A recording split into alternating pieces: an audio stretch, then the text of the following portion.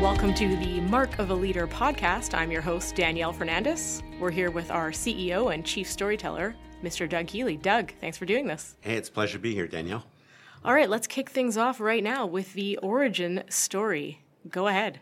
Well, let's put context on origin stories before I describe them.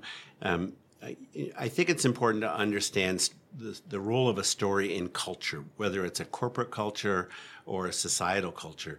Stories have always been the glue that bind cultures together, and they can take many forms, back from the early drawings in caves to songs and verbally delivered, orally delivered stories. And then after writing, obviously written stories, and now film and so on. But throughout human history, stories have been what pass culture on between generations. And it's not a surprise or a curiosity that every religious book in the world is essentially a storybook. And those stories tell the members of that religion how they should behave. And we think that that has a huge impact on performance, because when you take collective behavior, it's called culture. And I think most people would have a hard time arguing that culture has a big impact on performance in business. So that's why stories as the root of culture are so critical. Can you give us an example of how this applies in a business setting? Well, maybe the most famous business story is the origin story of HP, Hewlett-Packard, where Bill and Dave, Hewlett-Packard, were in a garage, in one of their garages, and it's where they invented essentially a scope for Disney that would measure sound in theaters. And it was to allow theaters to improve the quality of sound for Disney movies. And they invented that. It was very successful, and it was kind of the root of HP. And that idea about going into the garage and inventing or creating became the literal foundation story of Silicon Valley. And Steve Jobs and Steve Wozniak famously started Apple in a garage, and there are many more. So the garage became the metaphor for innovation. And it was the origin story of HP. A few years ago, I was speaking at a global HP conference, and Meg Whitman, then CEO, came in by video, and she talked to this audience of a few thousand salespeople about how they really had to get back to their origin story, to the garage story, as it was called. And what she said around that was that we've lost a lot of our innovation. We've become big and bureaucratic and complex, and the products have become complex, and we've lost our innovative roots. And so we got to get back to the garage, was how she described it. So this is essentially what you call an origin story, right? That's an origin story. And sadly, I think many companies have lost them. HP is just representative of a lot of companies. I was working with a fantastic medical supply company recently with the sales team doing a storytelling for sales training session.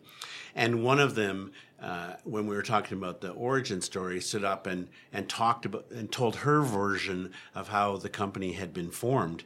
And the CEO and founder was there in the room, and the result was the CEO said, that isn't even close to what the real story was. So it hadn't been lost completely, but it had been so distorted over time that it didn't actually bear any resemblance to the real story anymore. So as I say, I think it's a truth in way too many businesses that if you go and ask your average employee, well, how did this company start? At Dell, how many people know that Michael Dell started that company in his dorm room at college, or that the Under Armour guy started in a basement in New York? I mean, people have forgotten that story, but it's the root of where they started. So how do you resolve this?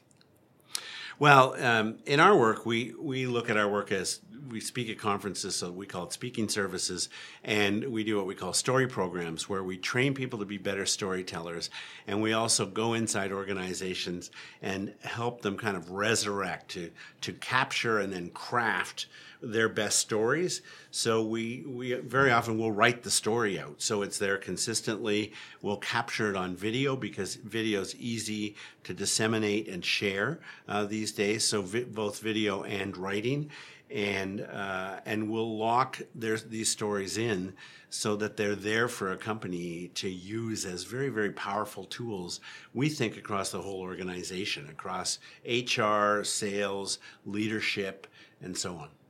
Does this also apply to a company's brand story? Oh, absolutely. But I think a brand story is only one type of story. So with respect to advertising agencies today, story is a very popular word to use, but I think brand story is only one very simple version of a story. Now, let's just take that. If I went and asked 50 people, what does your company do? I would get 50 different answers. And if you're an organization that's got people out there in the street, you don't want that. You want people to be able to deliver a reasonably consistent answer so that you're getting a consistent message out there about what you do. And that's where I think the brand story is very important, that everyone understands here's what we do and how we do it.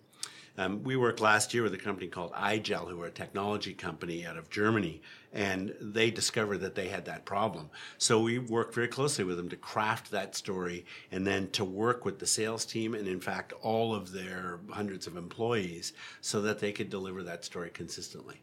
Very effective. So what do you do about it?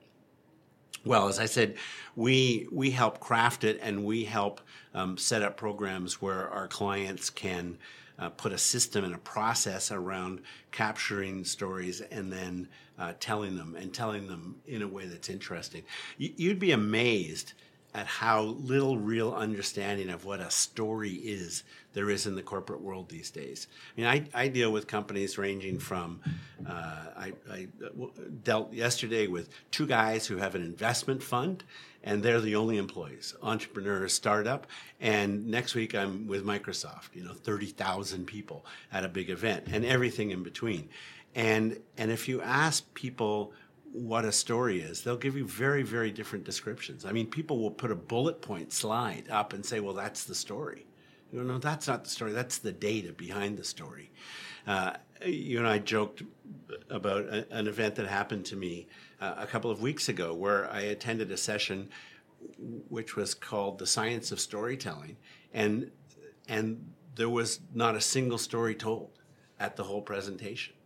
And I've listened to people whose titles say that they're the head storyteller at a company, and there's no stories being told. So our job is to help fix that. What do you think the difference is between a company's brand story and their advertising? Well, good question. So I referred to ad agencies, and I think they're doing a great job of helping. A lot of them are helping their clients figure out what their story is. But there's a lot of ways to look at that. When you think of ads, most ads only give you a little bit of the story to try and entice you to connect more, as opposed to really nailing, here's what the story is. So let me give you an example. Apple's 1984 commercial, generally regarded as, if not the best, one of the best television commercials ever made.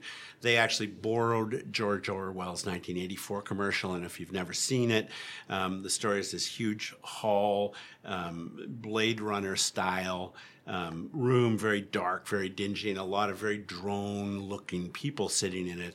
And a young, good-looking athletic woman comes, and there's a voice talking on the screen, and she smashes through the screen, and the title at the end says, in January, Apple's going to introduce Macintosh, and you'll understand why 1984 won't be like 1984.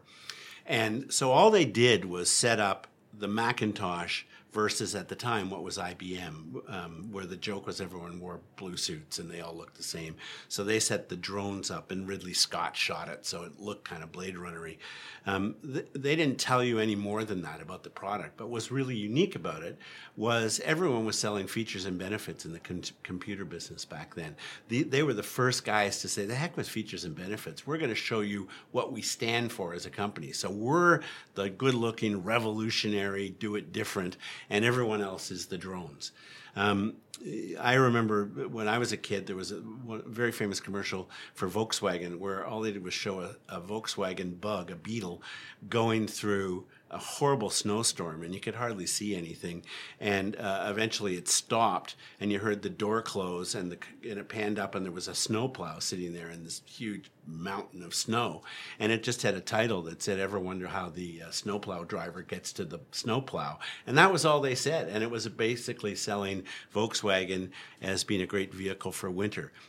The point of both of those being, neither of them actually encapsulate, here's the whole brand and what it really means to you as a customer. Apple showed what it stood for to attract, or what it stood for to attract people who wanted to be different. Volkswagen showed one feature and benefit. Both totally valid. The stories that we are usually getting people to tell around the origin story or their mission, vision, and value stories are drilled down a little bit deeper into, okay, what really do we stand for? What do we tell our customers and our people? Thanks, Doug. That was fantastic. Thanks, Danielle.